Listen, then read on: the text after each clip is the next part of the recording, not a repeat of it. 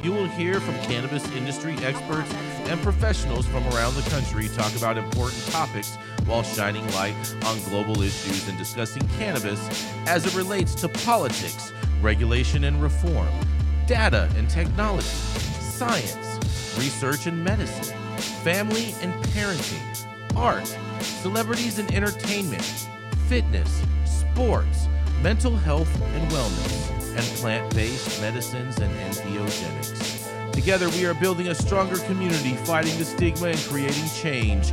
With your hosts, Jason Beck and Rico Lamitte, joined by special industry expert correspondents from around the country, and daily antics brought to you by Cannabis.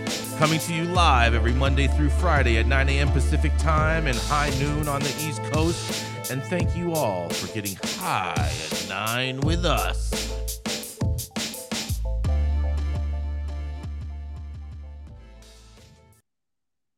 Oh, yeah.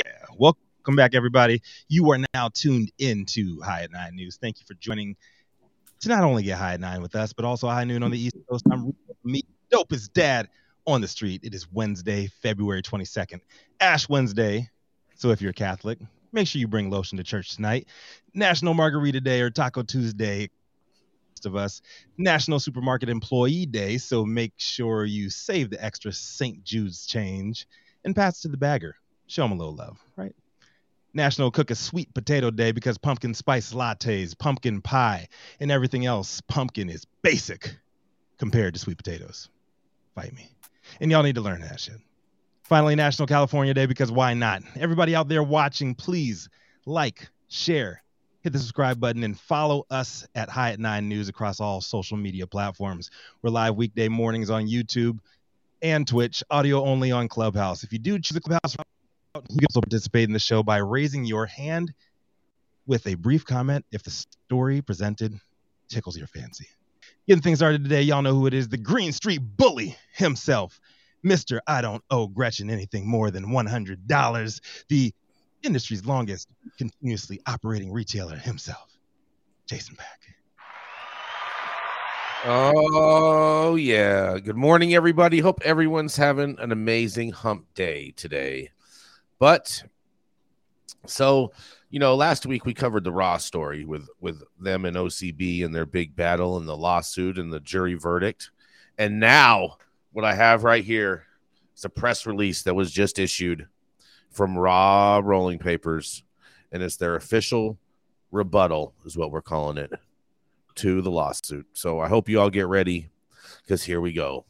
Raw is an underdog success story. With your support, we have risen to be a global brand beloved by disseminating smokers. Under the vision of our founder, Josh Kesselman, Raw is now one of the global leaders in rolling papers and smoking innovations. Raw is an independent company run by a tight-knit team whose members truly love what they do. We are very proud of our reputation for quality products, the positive standing we have established in the industry, and the love our customers share for the Raw brand and its values. You may have heard some hurtful and inaccurate rumors floating around out there about Raw. We deeply regret any uncertainty they have created for our community of supporters and want to take this opportunity to clarify some aspects of our business. Here we go, guys. 1, Raw organic hemp rolling paper booklets are made in Benimarful, a quaint village in Alicante province of Spain. I probably murdered that. Our paper, number 2, our paper is milled at the finest mills in the south of France, and the milled paper rolls are sent to Benimarful, Spain, where they go through a special process to be made into either the beautiful sheets of Raw in your booklet or finished and sent onwards to be rolled into a cone. Number 3, all Raw organic hemp papers are indeed made with true unbleached certified organic hemp. And number 4, as an independently owned company's Raw's philanthropic efforts of over a decade, now called Raw Giving, have contributed more than $2.5 million in direct cash contributions plus in-kind contributions of $186,174 to a wide variety of charities. Raw's in-kind gifts helped the charities raise an additional $590,661 for themselves. These top charities received more than $20,000 each for a total of $2.3 million. So if you're doing the math, that leaves another $200,000 that is not mentioned on this list that they are claiming they gave money to. So those nonprofits are Water is Life International, Sinai International, Wine to Water, Boys Hope, Girls Hope, Friends of Independent Schools and Better Education, the YMCA, because, why not? Home for Good, FUR Good. So it's obviously some animal-based stuff. Gompers Habitation Center, Arizona Coalition to End Sexual and Domestic Violence, Trees for the Future, the Global Development Group, Central Arizona Shelter Services, the Arizona Opera. I mean, Josh lives in New York, so I'm confused about that. AmeriCare's General Aid and Relief Fund, PSA Behavioral Health Agency, and carbonfund.org. And finally, last but not least, East Bay Sanctuary Covenant. The name we previously used for our giving efforts may have created the impression that we ourselves were a charity. We are not a charity. Charities raise money by requesting donations. Raw does not. Instead, Raw gives portions of its profits to provide financial support to many charities and other causes central to the values of our brand. In other cases, we provide fundraising opportunities for nonprofits who receive donations directly from our audience. We have updated how we communicate about Raw giving and continue to be proud of its many achievements. Sadly, like many other successful companies, Raw is involved in litigation more than we would like to in order to preserve the value of our company and products. Recently, the case has been ongoing for 7 years, resulted in some updates for Raw, and the good news is the jury awarded us, hold on, I can't believe they said that the good news is the jury awarded us $979,620 for a competitor's willful infringement of Raw trade dress and $40,000 statutory damages for willful infringement of Raw copyright. With this victory, Raw has, and they're calling it a victory in here, with this victory, Raw has a stronger brand than before. As part of this case, we conceded to an agreed order requiring certain changes on some of our packaging and marketing messages. We are sorry for any confusion the litigation outcome has created and are relieved that our recent lawsuit does not negatively affect the sale of any of our products already on the market. Our valued customers and stores who stock Raw's products will continue to sell them and run their businesses just as before. We have been innovating and addressing changes to Raw packaging for many years. This is a common practice, and we are updating them as we speak to better illustrate our brand and product. Rest assured, all Raw products we sell continue to meet our highest quality standards. None of this dismisses the impeccable quality of our papers, nor the organic certification of our hemp we have used for a long time. Thank you for your love and support of Raw and our products as we continue to strive for the perfect experience for our customers. We all get higher together. Sincerely, the Raw team. Well, I'm going to digress. I want to see what you guys have to say because I know I have tons of opinions in regards to this. And this is Jason Beck reporting for the High at 9 News Hour. It sounds like lipstick on the pig, Jason. Any thoughts, Adelia? Huh? You guys all on mute? You guys got your tongues ripped out over there? I was on mute, actually. You're on mute. You're on mute, Adelia. Well, there we go. Can you hear me, Jason? Hello, Dale. Yeah, go ahead, Dale. You go first. Well, no, it sounds like they're trying to put lipstick on the pig. They got their asses kicked, and now they're trying to look for anything in there that might make them look good, like Andrew Carnegie setting up a library or something. No, they got their asses kicked for infringing other people's, intellectual property rights, and it's good to see the courts actually stepping in and enforcing some of these unfair business practices and violations of intellectual property rights. Now, I'm a little confused. So they said that the $1 million that they got, or just under $1 million that they received, that they're going to donate that to charity. Yeah. I'll tell you what I think would be a much smarter thing for Raw to do with that $1 million if they're going to donate it to charity.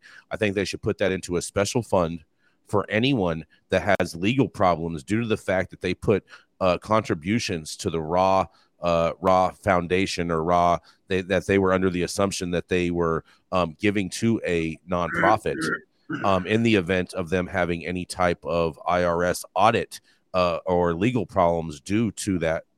I think they should put that money in that fund for if anyone has that type of a problem and pay for their legal expenses. What's sad is I think we're going to start to see this a lot, or it's going to start coming to head, because there was also something similar that happened here in Arizona where an organization said it was going to their nonprofit, and then it found out that their nonprofit was not a legitimate nonprofit, and then they came back and donated those funds to other organizations that were official nonprofits. So I think we're going to start to see more cases like this. I do think, though, like, good press or bad press is still going to give them, is still going to help their business. We've all seen it before. Mm-hmm. Yeah.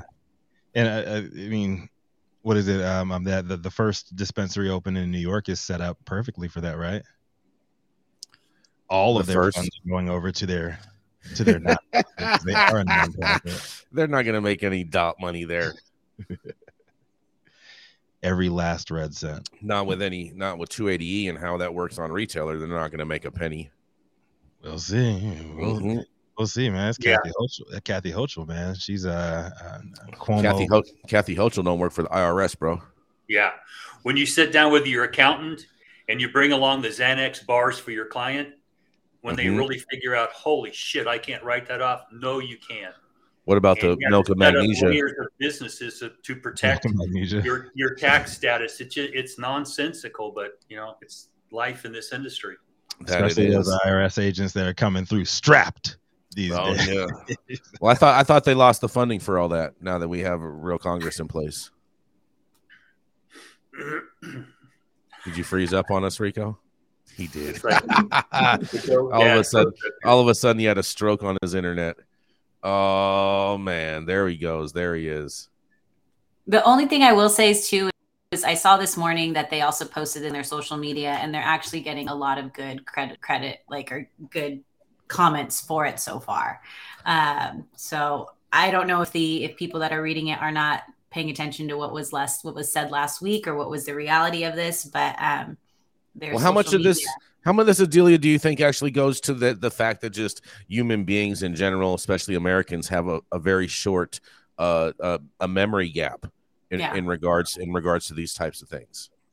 It's seconds nowadays, and two, they're just looking at the fact that now he's giving back. The big that one thing that they're seeing that he's doing good at this moment, at this exact time, and so they're just focused on that for sure. They're like, hey, just because he didn't have a foundation, he still gave the money away.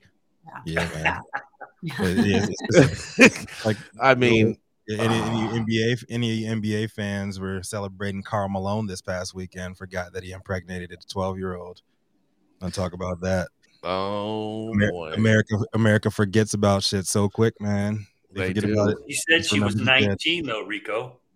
Nah, he got a 17. He actually got a 17-year-old pregnant too. Hold on, a 12 and a 17-year-old. So he isn't being arrested for statutory rape? Nope. Wow. What is going on? What state is he in? Utah. No, he did the shit. He's not in Utah. There's a statute of limitations out there, and someone's got to be a complaining witness. Yeah, that part I do know is true. They're definitely, you can't just get convicted of a crime without an accuser. Rico, is he really in Utah? Oh, he is now. He when he committed crimes and everything, he was down in Louisiana. He was in. So these in college. These are all Louisiana crimes. Yeah, he was 20 years old in college and got a 12-year-old pregnant. She had a baby when she was 13, and he ended up going to the NFL. Oh man, NBA. Yeah, but everybody celebrate. Oh, he's a legend. Blah blah blah blah blah. I'm like, nah, man, dude's a fucking pedophile. Yeah, on that one we got to keep it moving. We got to go to a quick commercial break. Let's do it.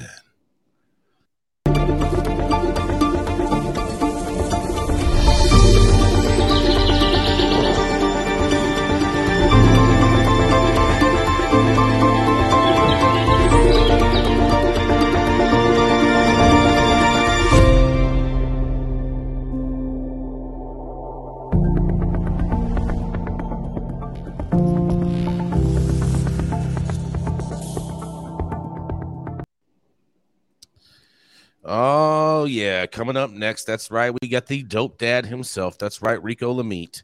That's right. If you thought gang violence only happened with Bloods and Crips and 18th Street, well, guess what? Guess who the real gangsters are? That's right. It's the internet gangs.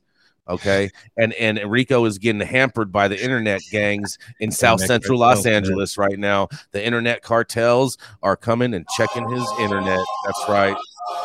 Yeah, that's right. That's right. They're gangs and they have colors. Yep. You got Spectrum, you got AT&T. But yes, it is the dope dad himself, Rico Lamitte. Shit, appreciate that, man. Appreciate that, man. South Central, man. That's all I gotta say. South Central, they be fucking us over an internet connection. But my story today is about a man named Cameron Jibril.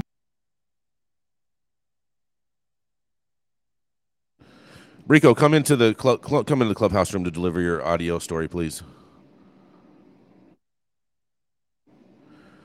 Rico is I'm telling you, man, this internet cartel is not playing with Rico.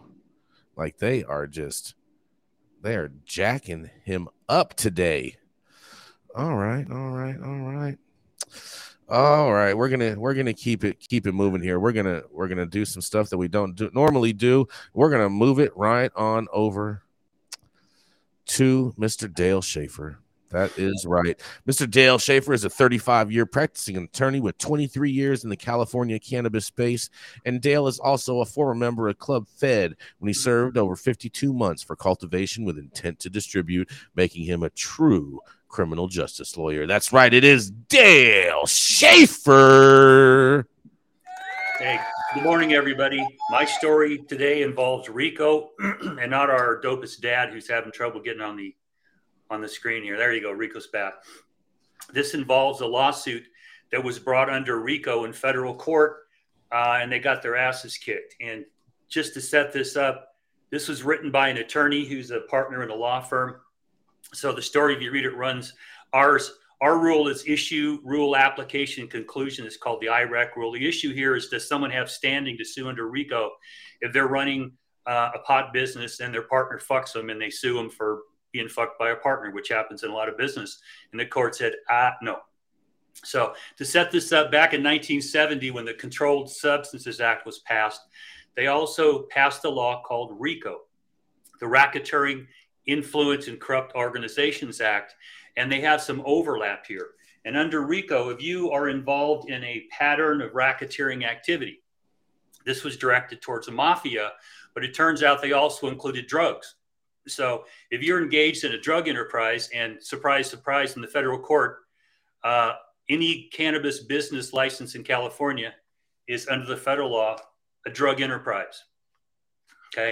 And if you go into court seeking to have some part of the property that was realized by running this drug enterprise, and you ask the court to intervene, they tell you you don't have standing because you have not been damaged in the eyes of the law. Now, that's where this gets kind of creepy, because in California, we're setting all this stuff up and it's a regular business to the extent we can have it. But in the eyes of the federal government, we go clear back to 1970, the Controlled Substances Act. Marijuana is a Schedule I drug, strictly prohibited. Under RICO, you're running a drug enterprise. Okay, so here's what happened. This woman, and you can look up her name. I don't want to trash anybody in public here, but she was running what looks to me to be a nonprofit mutual benefit or something like that during the 420 days here in California. She set up a corporation, and we used to do management services agreements so people could, not get stuck with 280E, blah, blah, blah. So Prop 64 passes, and she expands her business. Okay, she brings on a partner, and the partner turns out to be a problem. Surprise, surprise, a lot of problems with partners in this industry. I don't know exactly what this partner was doing, but she accused him of wire fraud and money laundering, things like that. And of course, what happens a lot is they bring pounds in or run them out through the back door. But anyway, they had a falling out, they call it. We call them pissing matches when I come in trying to solve these problems for corporations. And she sued this guy in federal court for RICO violations.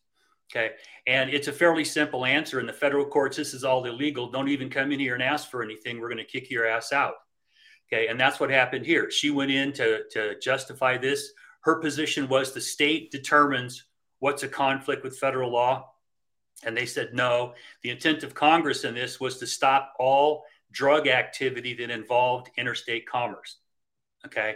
So he said, if you derive a business or income from these racketeering activities, we don't even want to hear from you.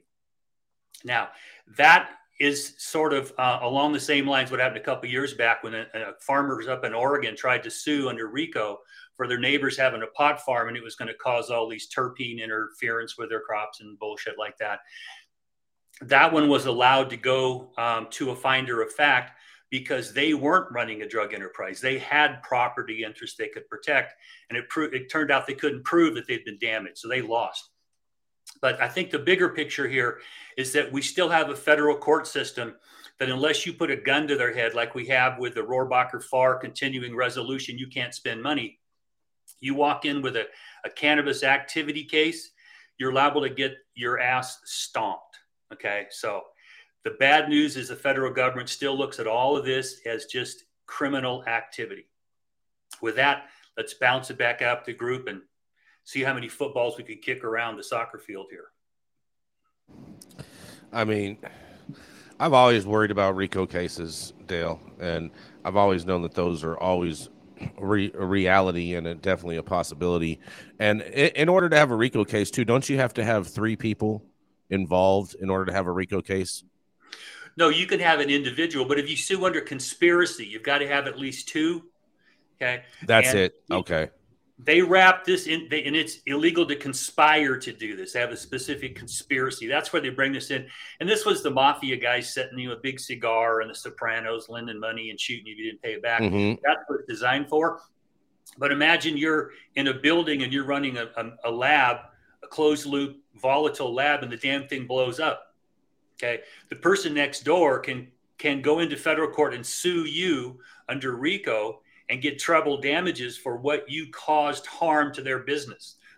That's where I would be very concerned about this. Because if you're running the business, what the federal courts are telling you, don't waste your time even filing a complaint.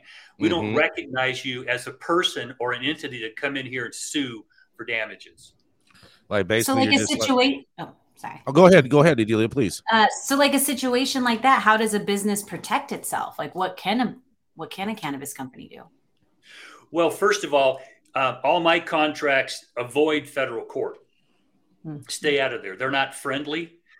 California has parsed this out back to 2008 when the San Diego Normal case was brought before the court. And they said, look, there's no conflict with federal law. The feds share jurisdiction. We can make all the state laws we want. And you can't run into state court and wave the flag. It violates federal law. That's where you have to go. But unfortunately, under state law, if your business has financial problems, you can't go to bankruptcy to reorganize or to try to pay off and get out from under your debts.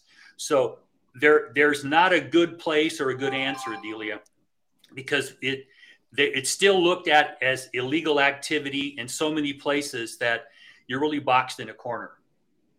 Can a RICO case ever be dropped? I don't know if this is a silly question, but can a RICO case be dropped, or once it's issued, like you're done, you're locked into going through this whole process?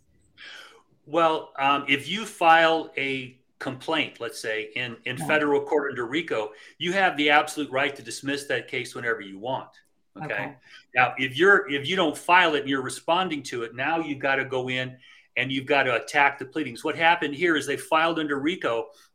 The defendant ran in and said, look, they have no standing here. I want the case dismissed. And the court said, of course you have no standing. Get the hell out of here. And they granted a dismissal. So now it's all done. You have to come back and file something else. Interesting. So that's a good defense right there.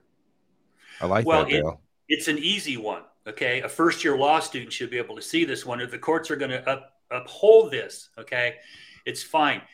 Part of what I'm seeing here, and this is a long-term view, is going back to the Raich case. Clarence Thomas asked the obvious question in dissent, does the 10th Amendment mean nothing anymore? Because under the 10th Amendment, states have rights. Okay, and we haven't parsed that out yet. Where do these federal interstate commerce laws and RICO and the Controlled Substances Act are based upon interstate commerce? And at what point is a court going to step in and say, there's a line here? This ain't interstate commerce. And in the case of California cannabis, you can't cross the state line. Okay. So it's not interstate commerce. It is commerce. Okay. And that's one of these dividing lines that I think a more conservative court, which we have now, just might want to take one of these cases and draw a line there. Said if it's inside of a state, the feds have no jurisdiction. Now, I'm not saying that'll happen. I certainly would like to see that because it would upset the apple cart. And there's other cases now coming trying to challenge some of these Schedule I status and the Controlled Substance Act. And we'll see if we can get any court help. The Congress is worthless as tits on a bull right now. They're just not going to be helpful at all. Did you say Congress is did you say Congress? Congress right now is as worthless as tits on a bull. Yeah. My mom I thought they were getting shit done, Dale. Yeah. Well, we'll see. We'll see. It's got to get, I mean, I stopped paying attention to bills a long time ago because until the executive signs it, it ain't shit. Okay. It ain't shit. It's just a pissing match. People trying to market their positions like this, you know, the story you did about this group that's trying to market getting their ass kicked. Okay. It ain't going nowhere. I thought they did a good job overall. You know what I mean? Like they turned a loss and they claimed it as a win. But that's what marketing's all about. I love the spin factor. I love the spin factor, baby. I'm a big fan of the spin factor. Tits on the bull. Because you're selling shit. That's why. I'm always selling something, baby. You know that, right? And there's always a buyer. That's right. Yeah. There's always a buyer, and we're always trying to get higher. Always a customer. Some call that a sucker, but I'll leave that to others to decide. Depends on what you're selling, bro. If I'm selling Charms Blow Pops, then I want all the suckers in the world. There you go. There's hustlers and there's customers. You're selling Bitcoin, not so much, right? Yeah, I don't mess with that stuff. That stuff doesn't make sense to me. But speaking of, though, why don't we start selling these High at 9 NFTs? How about that, man? Yeah, how about that? How about we go to this next commercial break? Let's do it. How about that? At True Classic OG, we live by one motto. Stay true. We stay true to our legacy cut of True OG that's always fresh, piney, gassy, and delicious. We represent the spirit and hustle and diversity of our great city of Angels, and we stay true to the spirit of this plant, doing everything in-house to ensure that you get the highest quality and consistency with every batch. And that's what made us LA's favorite OG. True Classic OG. Stay true, Los Angeles. Oh, yeah, that's right.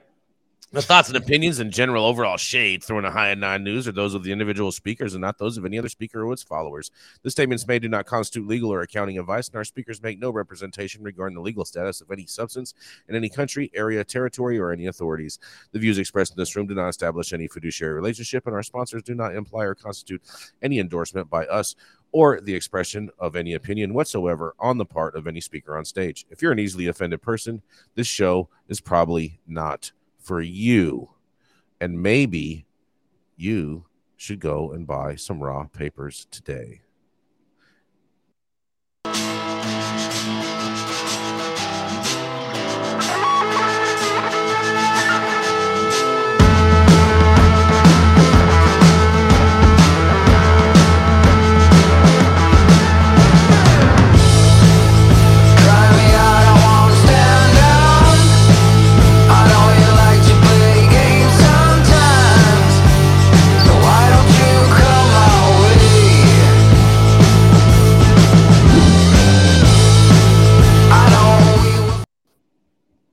Where there's no dabs like Desert Dabs.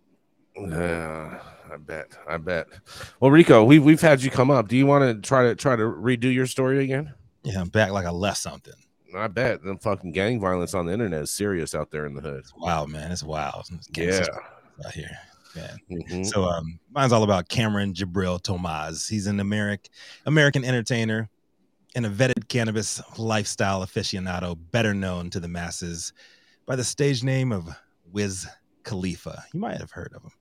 He's built a strong brand for himself within the highest ranks of industry cultural icons over the past 20 plus years as a rapper, an actor, an entrepreneur who's pretty much become synonymous with many of the positive aspects of stoner culture. Along with his ascent Wiz's distinct, tall, slender frame and dedication to the culture has drawn many comparisons to frequent collaborators. One of them, most notably Snoop Dogg, who recently joked on Jimmy Kimmel Live that he has not gained weight in over 20 years, debunking the myth that munchies lead to obesity. Wiz, on the other hand, recently sat down with GQ to discuss his own body transformation over the last few years, claiming that he's gained 40 pounds of muscle mass to his own frame due to a rigorous workout regimen, with a key role being played by cannabis sativa L. In the interview, Khalifa said that he believes smoking strong weed has improved his breath control. He also said he never gets winded during training and maintains really good cardio. Is a quote from here. I honestly think smoking weed helps my wind a little better because I have breath control and I'm able to take those deep, long breaths. Normal people who don't drag strong marijuana, they don't experience that, he explained. Growth Op, for this article, they went a little further, analyzing the interview, citing that a New Zealand study actually backed Wiz's claims, and the study was co-authored by Bon Hancock's last year, comparing the effect tobacco and cannabis have on the lungs. It found that while both substances are detrimental to lung health, smoking tobacco made people's lungs decline with regards to how much air they can force out, while smoking cannabis produced the opposite result and was connected to higher lung volumes. Although the effects of cannabis were detrimental, the pattern of lung function changes was not the same. The research found that prolonged cannabis use led to overinflated lungs and increased the resistance to airflow to a greater extent than tobacco. The study is among the longest running and most comprehensive research to date on the effects tobacco and cannabis have on the lungs. More than 1,000 adults took part, and researchers actually tracked their lung health from age 18 to 45.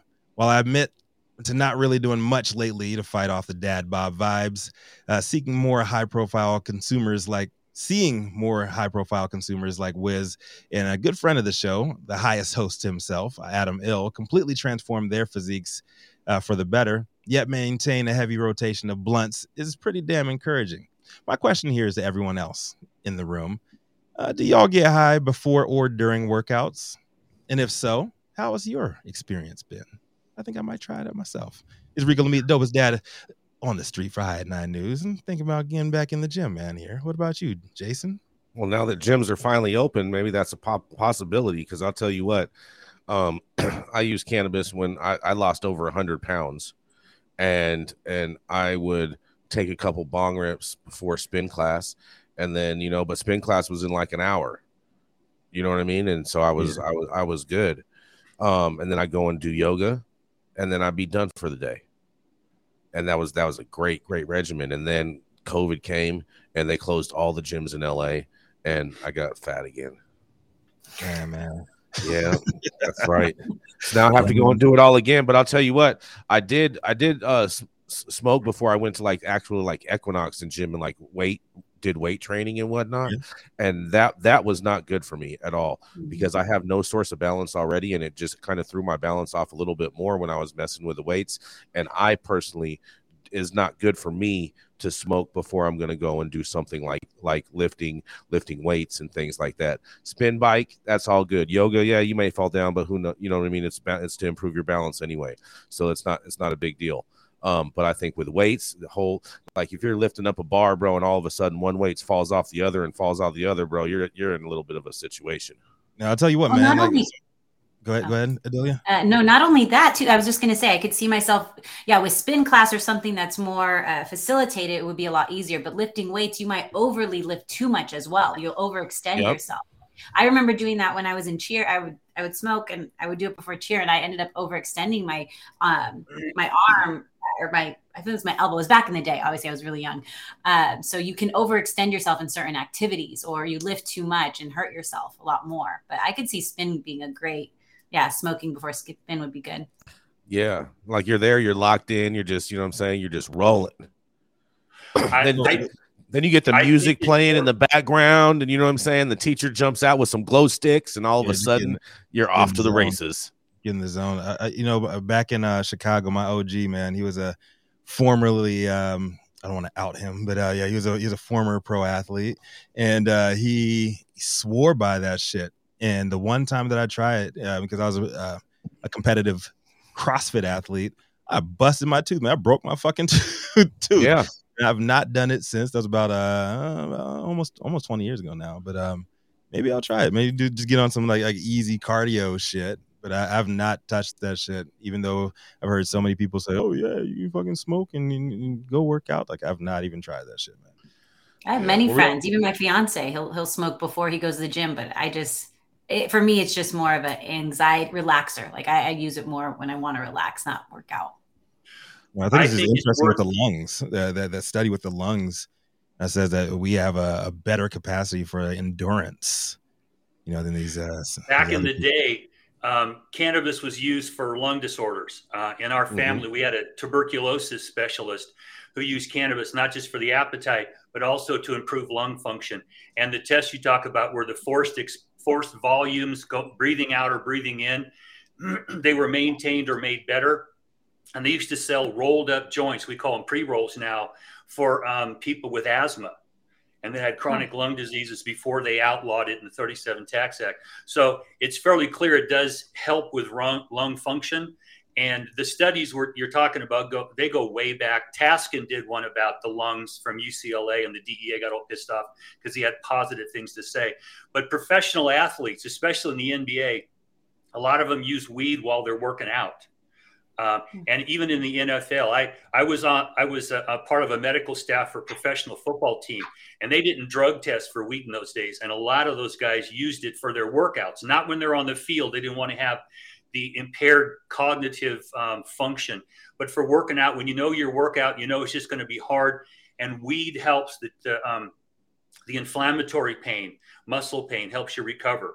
So I think it's going to be part of it. It's not a market that's been targeted yet from the industry, but it's one that should be, to work out formulas to help people, athletes, either titrate through vaping or smoking, or take edibles that kick in when you go to the gym. So what you're saying, Dale, is Sha'Carri Richardson should have been suspended for performance-enhancing drugs for smoking weed. Nah, I don't advocate that, because I smoked weed in almost every athletic adventure I've ever been involved in. And if it fucked me up so I couldn't perform, then I didn't perform well, and you don't get to do anything. I think that's nonsense. Leave people alone. I think it just takes because I did smoke a lot of weed when I was playing like pickup basketball and shit like that. And it took off the competitive edge to me. I had a lot more fun. I just wasn't as competitive before. So. Well, and that's why I don't think they're vaping in the locker room before they go out and play in the NBA. Oh, and there's a story about people vaping in the locker room in my second story today. Yeah, right. Well. But did you guys see this? What Nick threw in the chat in here? He's like, it's a proven fact that cannabis helps people reach flow, FLOW, runners, cyclists, fighters, etc. There's something called a hippie speedball, where athletes take high doses of caffeine and THC prior to working out. Have you ever tried a hippie speedball before spin class, Adelia? That sounds like a. I haven't, but honestly, I feel like I would do that before like a work day, like some caffeine. I feel like that's. That's what I like. Every spin class I've ever been to, like all the ladies all still have their Starbucks or their coffee bean or Pete's or whatever. You know what I mean? Looking all fancy with their paper cups. These environmentalists. Well, I taught high school for a year, and I used a couple of hippie speedballs to get prepared to go in and deal with those fucking knuckleheads more than once. Oh boy. Oh my goodness. Twice. I just, oh man, this is crazy, but I do believe also too with Grumpy Gore, who says weed makes you forget the pain, transforms it somehow and turns it into motivation and has you on overdrive. I do believe in that. I do believe that that is one of the magical things about cannabis is it doesn't necessarily relieve your pain, but it makes you not mentally focus on it. So then that way you can still power through it and get through whatever you have going on. I guess, yeah. Takes the pain away. I mean, come on, you've been an athlete, Rico. Yeah. I mean, you ever take a hit and then take a hit? I smoked weed after every game back when I was playing in college, but I would never smoke before I did that shit. Like, how that shit just fucks up your reaction time, man. Like you go in like a million miles an hour and you got like 300-pound motherfuckers coming at you, like that shit flying, bro. Dude, like you will die. That's the same reason they tell you not to smoke and drive. That same analogy that you just used. That's the same reason they tell people not to smoke and drive. Nah, man, if you got adaptive cruise control, man, just sit in the HOV lane and just ride that thing on out. Just get a Tesla. Oh, man. Like to LA, just like last Sunday. I wanted to ask you guys, do you guys remember the 420 games in LA? Yes, I do. What happened to those? I don't know. COVID, bro. COVID ruined everything, bro. Yeah. They canceled everything. But that was all about fitness and cannabis. Yeah. Pro athletes, everything. No, it was crazy. It was crazy. And it was in Santa Monica. Yeah. Yeah, it was crazy because we hired my homeboy Josh. He's one of the founders of Honey Vape, and we actually hired a ringer to win. we hired a winner to win like the 5K portion of that shit. You guys hired a runner to run for you guys. Dude, he was smoking. You put like an ad on Craigslist for runners. Yeah, he was vaping. He was vaping the whole fucking. Sounds like marketing. Yeah, that's great. Great marketing. Yeah, shout out to Jim McAlpine. He's saying Nick Bradley's saying Jim McAlpine sold the 420 games. Who he sold that to, we don't know. But apparently it's been sold. Yeah, but no one's doing anything with it. Definitely not the Olympics. Yes. We need to run a quick ad, Adam. When you want to grow some of the best weed in the world, then you must start with the best genetics in the world. Go to www.dnagenetics.shop to order regular, feminized, or autoflower beans. All of your favorite DNA genetics cultivars such as Kosher Kush, Skywalker Kush, and oh yeah, Chocolate Truffle Shuffle. Boasting more cannabis awards for their award-winning genetics than any other company in the world. Remember to go to www.dnagenetics.shop to see why our terps don't lie.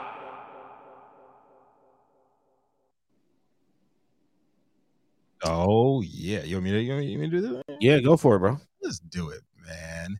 All right, so up next, she is the CMO of Event High and co-host and founder of the revolutionary professional women in cannabis networking series Blunt Brunch. But we know her as the women who fled California for the freer desert landscapes of Arizona. Sad. Coming to the stage next, y'all know who it is. Adelia Carrillo. Yes, I will be back in Cali for a week. I'm coming this Friday, so I'm coming back to my hood. We're going to the Farmers Cup this weekend in San Diego. Oh, yeah. Okay. Does that even count, really? Like you're in Arizona and I'm coming to California. I'm just going to San Diego. Come on. I still have my license, okay, that says California. I am going to rep that until that expires. I'm with it. Native Cali, baby. So today's article is actually about San Diego. So San Diego is among 16 California cities to receive Cannabis Equity Grant. The city of San Diego said Thursday it was awarded a statewide grant to promote equity in the local cannabis industry. More than $880,000 in funding granted by the governor of California's Office of Business and Economic Development will be used to help support local residents seeking to enter the legal cannabis industry. Now, as it stated, San Diego was one of the 16 cities to receive this. The city said the combined total is $15 million in grants, which was funded through tax revenue generated from statewide recreational cannabis sales. Now, the grants will help potential business owners pay for permitting, licensing fees, access education and training, receive property rental assistance for entrepreneurship in various sectors, along with finance, marketing, advertising, and legal services, among many others. Now, one of the, they spoke with Kim Desmond, the city chief of race and equity, and she stated the historical enforcement of drug laws produced profound disparities in business ownership, wage earnings, and mass incarceration within the criminal justice system for African American, Black, Latino, and Native American indigenous communities.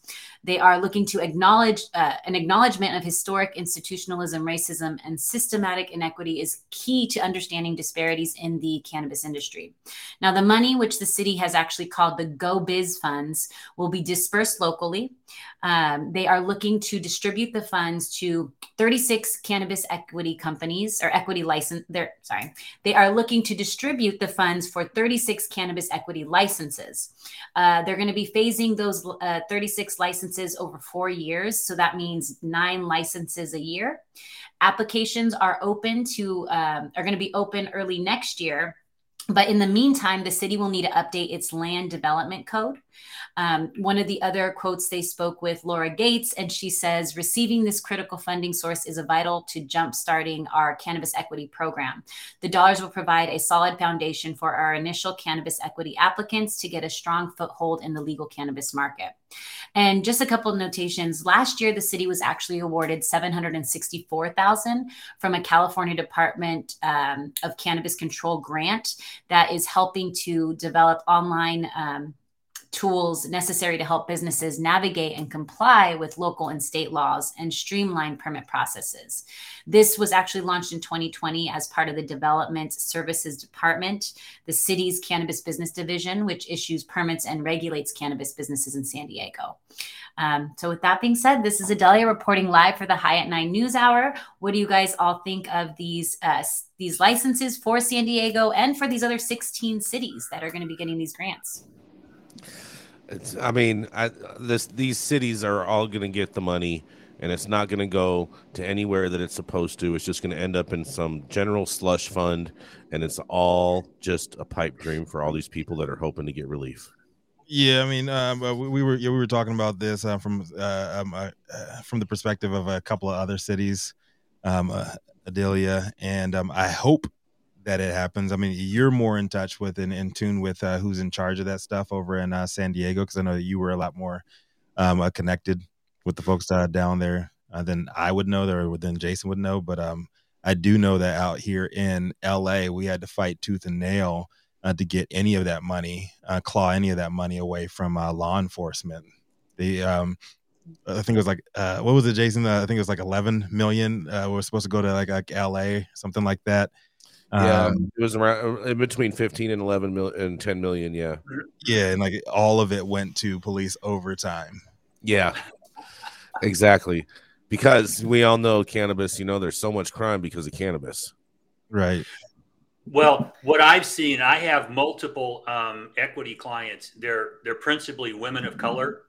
And what I see, this money, if it gets spent at all, it goes to places where it's basically useless for these people. The education in how to run a business and helping navigate these ungodly regulations, including zoning regulations, the commissions you got to go in front of, CEQA out here. If you're not helping people with those kinds of issues, somebody else comes in and does, and they're very often off the books. And what I see is sugar daddies have a lot of strings attached, and interacting with the government, things are all above board. But they don't look very deeply into what's going on in these businesses. So even if you give somebody some money, they don't always track what it's spent on. Yeah. And if they do, it goes to places where you scratch your head later and go, what the fuck were you guys teaching these people? I mean, really, because I did some classes for people pro bono to try and introduce them to how to run an LLC or a corporation. And my God, it was incredible how much they didn't know. And if you don't protect yourself in that respect, the rest of your enterprise starts to fall apart. I just get very irritated when I see money being thrown at a problem without any sense of what it's going to be spent on, documenting where it goes, and having someone looking into these goddamn businesses that have off the books owners and people that control them. And these real audit control, right, Dale? Real audit control. I don't see it. And it's almost like, well, it's a leper colony. We'll do what we have to get them food and water and shit like that. We don't want to deal with all the internal ways that they operate. And this is a business, for God's sakes. I set up corporations and LLCs to help people do this. We bring accountants in. And if the people that are going to be called upon to make these decisions are not helped to understand their role, have someone they can pick up the phone and talk to, have people who know how to do this that are being paid for to help them and prepare them to run the business, they're just a pawn on a chessboard. And it's really hard to watch because they get bent over and fucked every time. every time. I do know one of the companies who did receive some grant money. I believe it was last year. They're called Jack's Cannabis. One of the owners is J.M. Balambuena, and she's a Navy veteran. I'm going to see her this weekend. I'll definitely ask her what her experience has been so far with the previous grant she got, and what that means with this upcoming grant, if they're in the lineup for that, or what that looks like. You know what we really want to know? You know what we really want to know, Adelia? One, how much she got. Yeah. If there were any requirements as to what she had to spend that on. And the most important question of it all, was she liable to pay taxes on that grant money after she received it? Okay. I'm going to ask her. That's what we want to know right there. All right, because I know a lot of the there was a LA social equity grant that I know a number of people received, and it was like for around like $25,000 or something like that, you know. So it wasn't a lot of money, but it was, you know, it's $25,000 is a decent amount of money when you're starting a business to pay for things that you need, especially with startup costs and whatnot. And in order for him to receive that, he had to claim that $25,000 on his taxes. So really, he was only getting about $15,000 as opposed to $25,000 of that grant because he had to pay income tax on that money. Huh. That's not social equity to me. That's socialist equity. In the bigger picture, we're looking at high 6 figures, low 7 figures to open any of these businesses. Mm-hmm. So giving somebody $25,000 or $50,000, that gets sucked up just like that. And now you have to go looking for other people with money. The government is supposed to track what they do. It's supposed to be above board. And in most cases it is, even if you don't like it.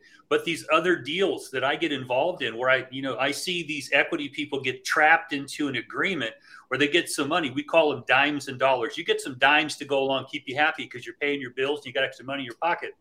They're not getting the dollars, the investment dollars that are growing this company. And so if you look at someone who's going to be just a figurehead for you and you're going to use them to make you money, you're the problem.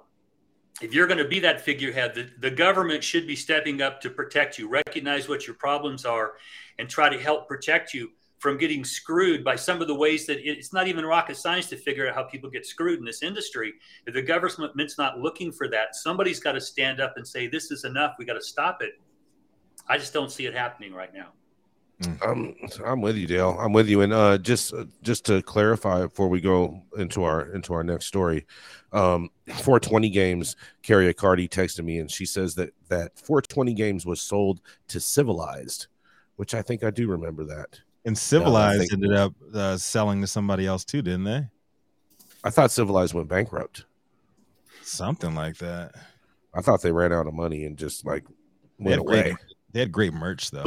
They did. Sounds like an asset somebody is going to deal with after bankruptcy. The assets don't go away and you go bankrupt. Somebody assigns them somewhere. Hold on a second, Dale. Dale, we have a question here. Nick Bradley is asking, hold on, is Dale saying Steve D'Angelo is a victim here? Absolutely fucking not. All right. No. Just for all clarity. He's a pretty smart guy. He's surrounded with pretty smart people.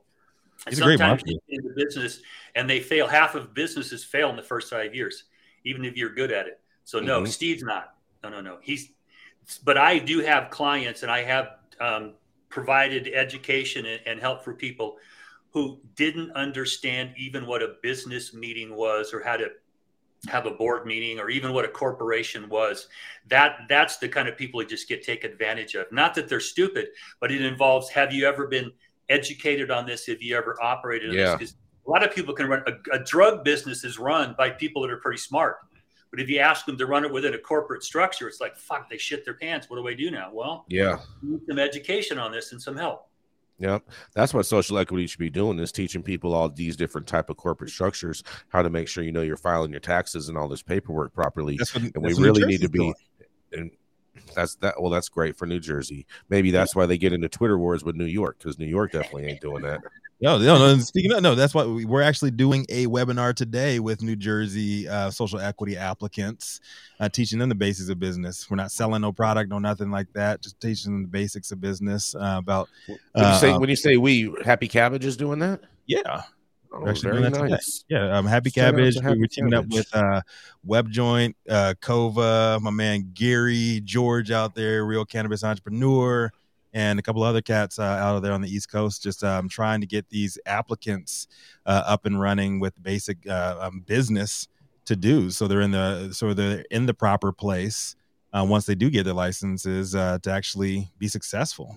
So that's why I'm always bigging up like New Jersey for doing what they're doing, because they care about the people and their business acumen first before, like, oh yeah, they're not trying to sell them on a bunch of bullshit like, oh yeah, everybody's gonna generate generational wealth and all that shit. Like, nah, man, this is gonna be a business. It's gonna be run like a business, and it's going to be a net negative business, and you'll be lucky if it's net zero when you get up and running. So just giving people like realistic. Oh, there goes those gangbangers again. They shot up his internet at his house.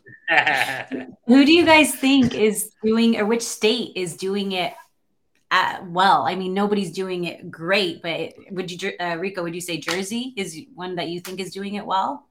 It's not up and running yet. So I'm saying they have a lot of promise, the way that they're doing things. And just same thing I said about Maryland. LA had a lot of promise at first too, didn't it? Well, no, but it was different. But it's different with New Jersey because New York had a lot of promise, but you see what's going on in New York. Like New Jersey and Maryland, what they did is they surveyed all of the other ones, all of the other programs first, and they're slow walking it to the plate.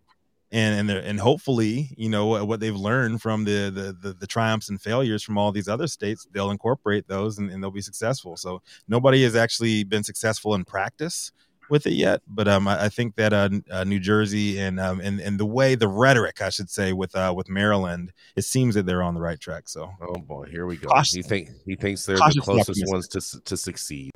Cautiously, what succeed could actually possibly look like, since everything else has been such a failure. I'm not saying it's going to work. I'm saying cautiously optimistic, man. That's what I'm saying. That's what I'm saying. Socialist equity. That's what I'm saying. Socialist equity. That's right.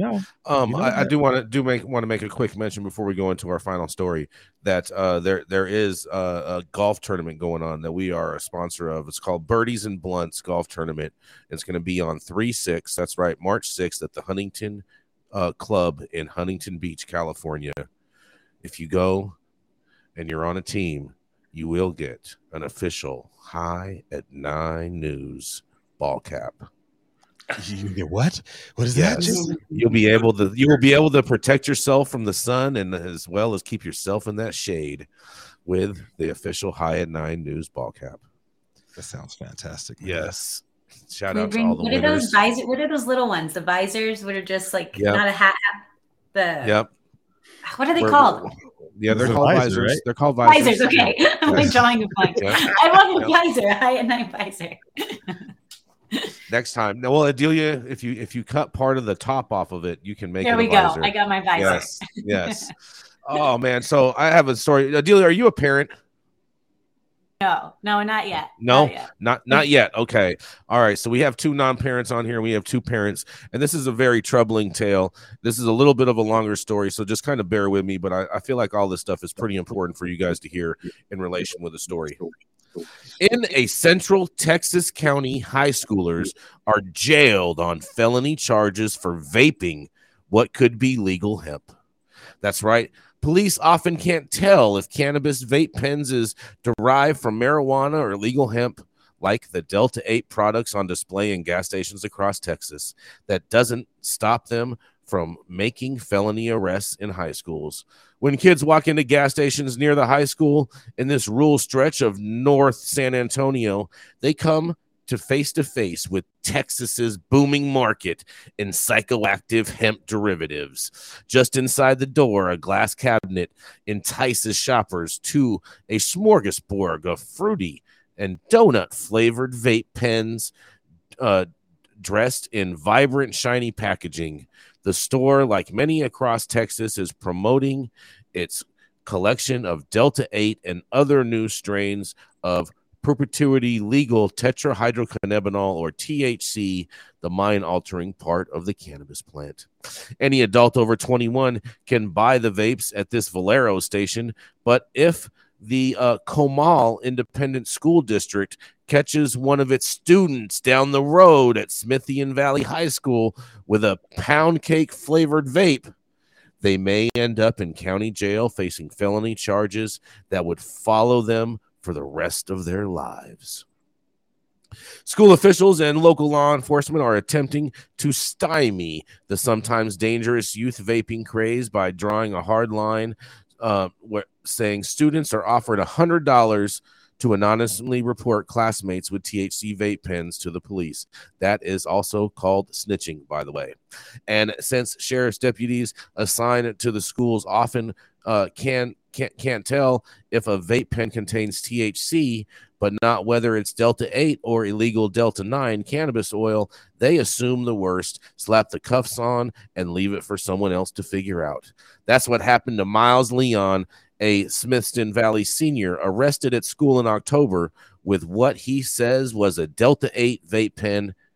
At 17, he is considered an adult in Texas criminal justice system, facing a felony charge based on the as yet unproven assumption that the vape pen he was caught holding might have contained the illegal Delta 9 derivative.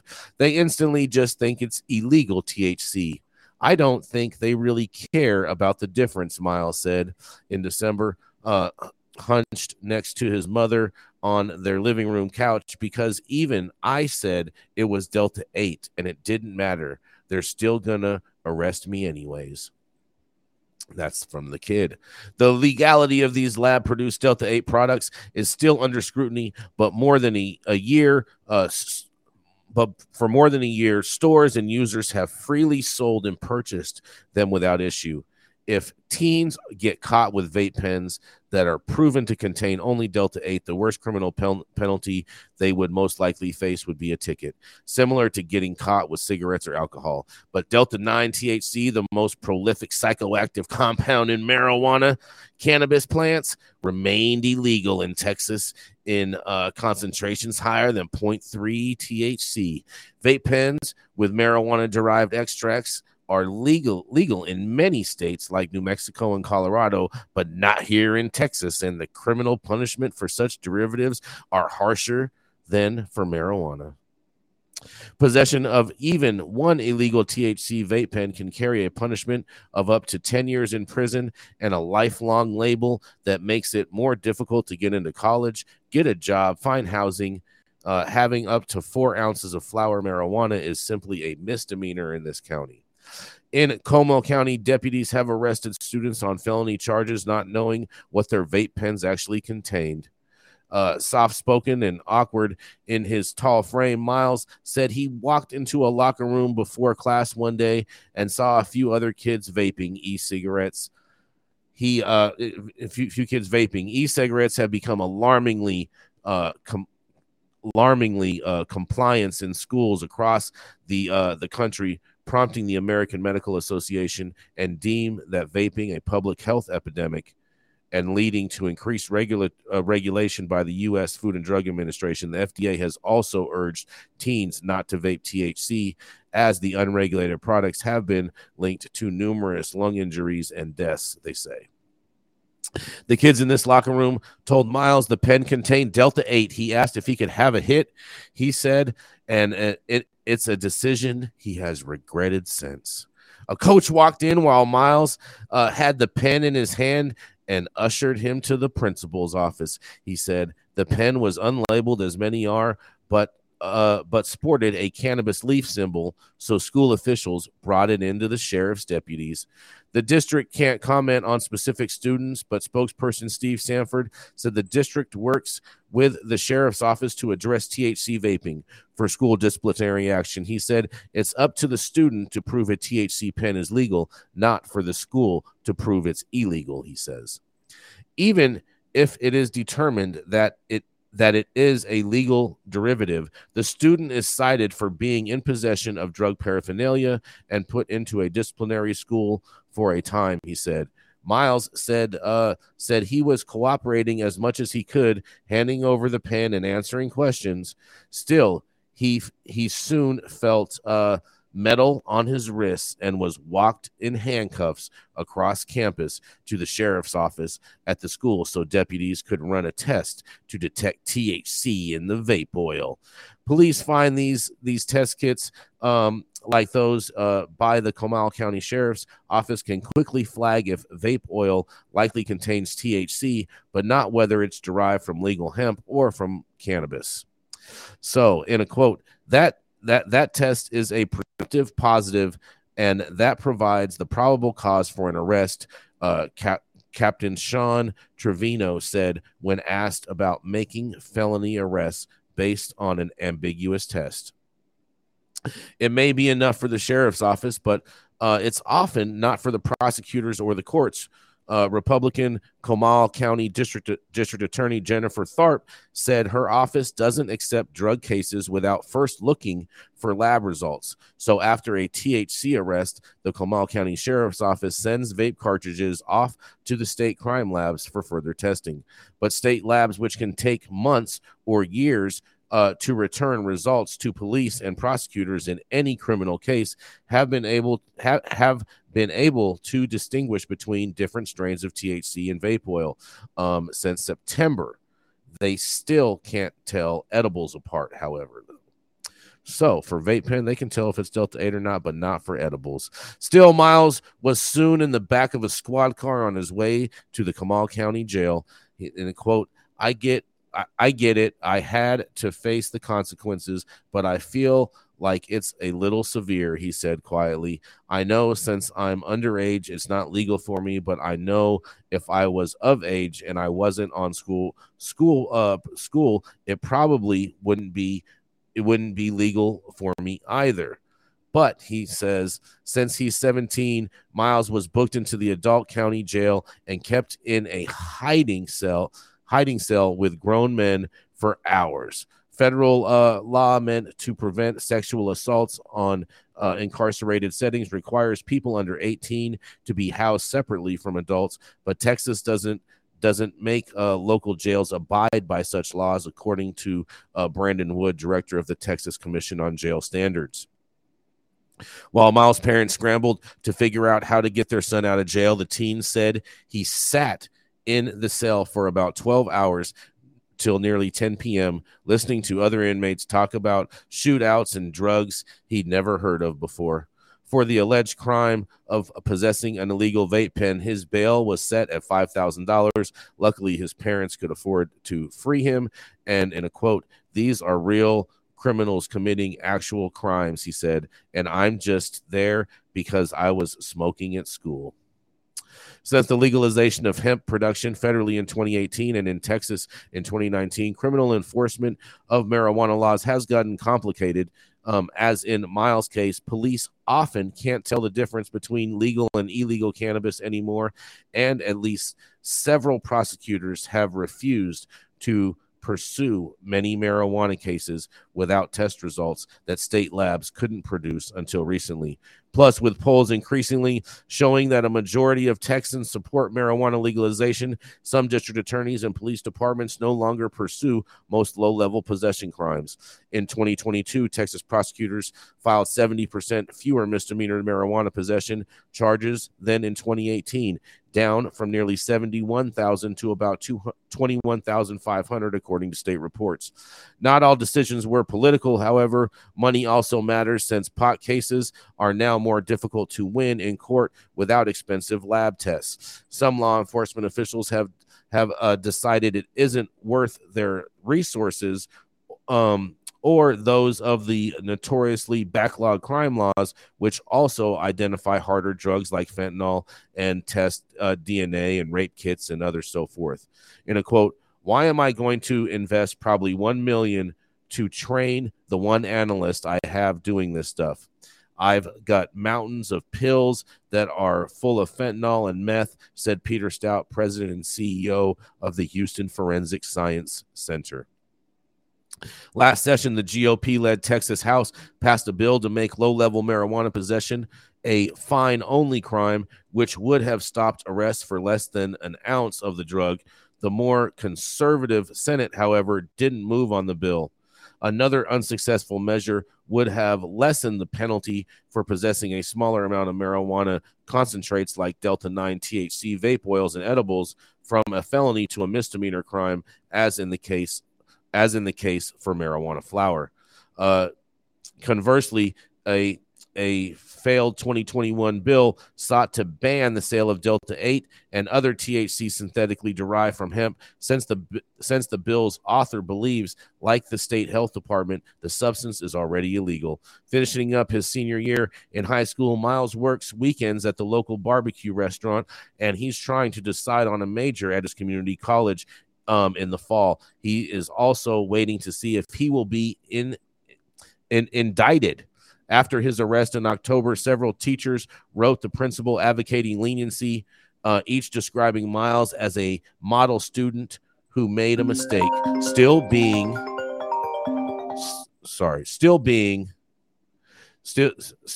he just made a mistake, feeling as though he made a mistake, still being caught with a suspected felony drug on campus. He was expelled for 30 days and sent to a disciplinary school for the rest of the fall semester. Miles' mom, Amy Leon, said she doesn't want her kid smoking, and said she and her husband grounded Miles after the arrest, but more than that, she is livid that the school handed her child off to police for what she deems overly harsh treatment. She's been pushing the school since to add more preventative programming to help kids instead of tossing them in jail.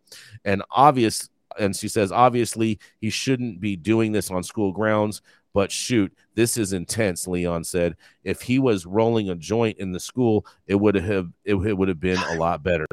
Time, Jason. Oh, man. All right. Well, that's it. I mean, this is a tragic story. I apologize, guys, but I agree. This is just insane to me that these cops are even paying these kids $100 to snitch on each other, and they can't even figure out if it's fucking Delta-8 or whatnot. His life's going to be ruined. It's in his senior year, and all this is coming down on it. It's horrible. And the fact and anybody who's been down in Texas, I know we don't have either of our Texas correspondents on today, Stone or Liz Grow.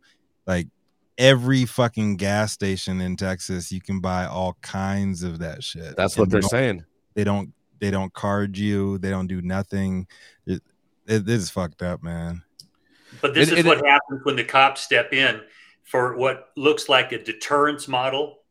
If they have probable cause to take you away, they have discretion to do that. And they decided to exercise discretion to put them in handcuffs and drag them out so the whole goddamn school's watching. The triad in criminal justice is punishment, deterrence, and rehabilitation. This is all about deterrence. The DAs are going, you ain't got no fucking results. We don't know what this is. It could be shit they scraped out of a chicken coop, okay? Just because it had a little flour on it. So they fall apart. This is all about the cops.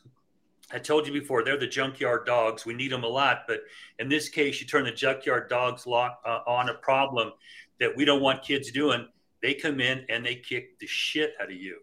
They don't do this with a soft touch. They need more counselors on campus, drug intervention people. Anybody caught should go have a chat with someone. You bring your parents in. You're vaping nicotine. It's no better for you. In fact, it's worse than vaping THC. There should be a system here. They don't want to spend money there. We got a problem. Let's have the cops come in and kick the shit out of a couple kids. They'll stop doing this. Well, that's what they're doing. It doesn't fix the problem, though. It's definitely not fixing the problem, because how it sounds in the rest of the article, it talks at the school. It talks about how if you're caught with like one vape pen, then they can have the assumption. But if you're caught with multiple vape pens, then they automatically assume that you're selling them. And then it becomes a RICO claim, right? Because you're obviously working with people. It could, especially if they're getting paid $100 to snitch. Yeah, that's disgusting. That's a lot of money to a high schooler. Yeah, I know, to buy them a couple of vape pens, but it's just the concept's disgusting. It is. Oh, man. Well, thank you guys all so much. We want to always make sure to bring you the most up-to-date stuff with what's happening around the country. I apologize for that story being so long, but I was not the writer of it. And thank you all for getting high at 9 with us every Monday through Friday at 9 a.m. Pacific and high noon on the East Coast. Big thank you to our audience and supporters for tuning in daily and listening to the insanity that is the developing cannabis industry. Thank you to all of our haters out there for always talking and thinking about us, because we have the most immaculate pieces of property rent-free in your minds. Huge thank you to True Classic, iSpire, Wizard Trees, DNA Genetics, LAXCC for always rocking with us. Thank you to our correspondents for being absolutely amazing. Thank you to Cannabis for giving us a reason all to do this. Oh, yeah, Cannabis Sativa L. That's right. Whether you think it's hemp or whether you think it's cannabis, it's all the same thing. Thank you to Cloud Media Partners, House of Fuego, Green Street, and Zaza Simone Brown holding us down in Clubhouse. And thank you all for tuning in and getting high at 9 with us. It's America's #1 daily cannabis news show. Run it, Adam. Bye. Every day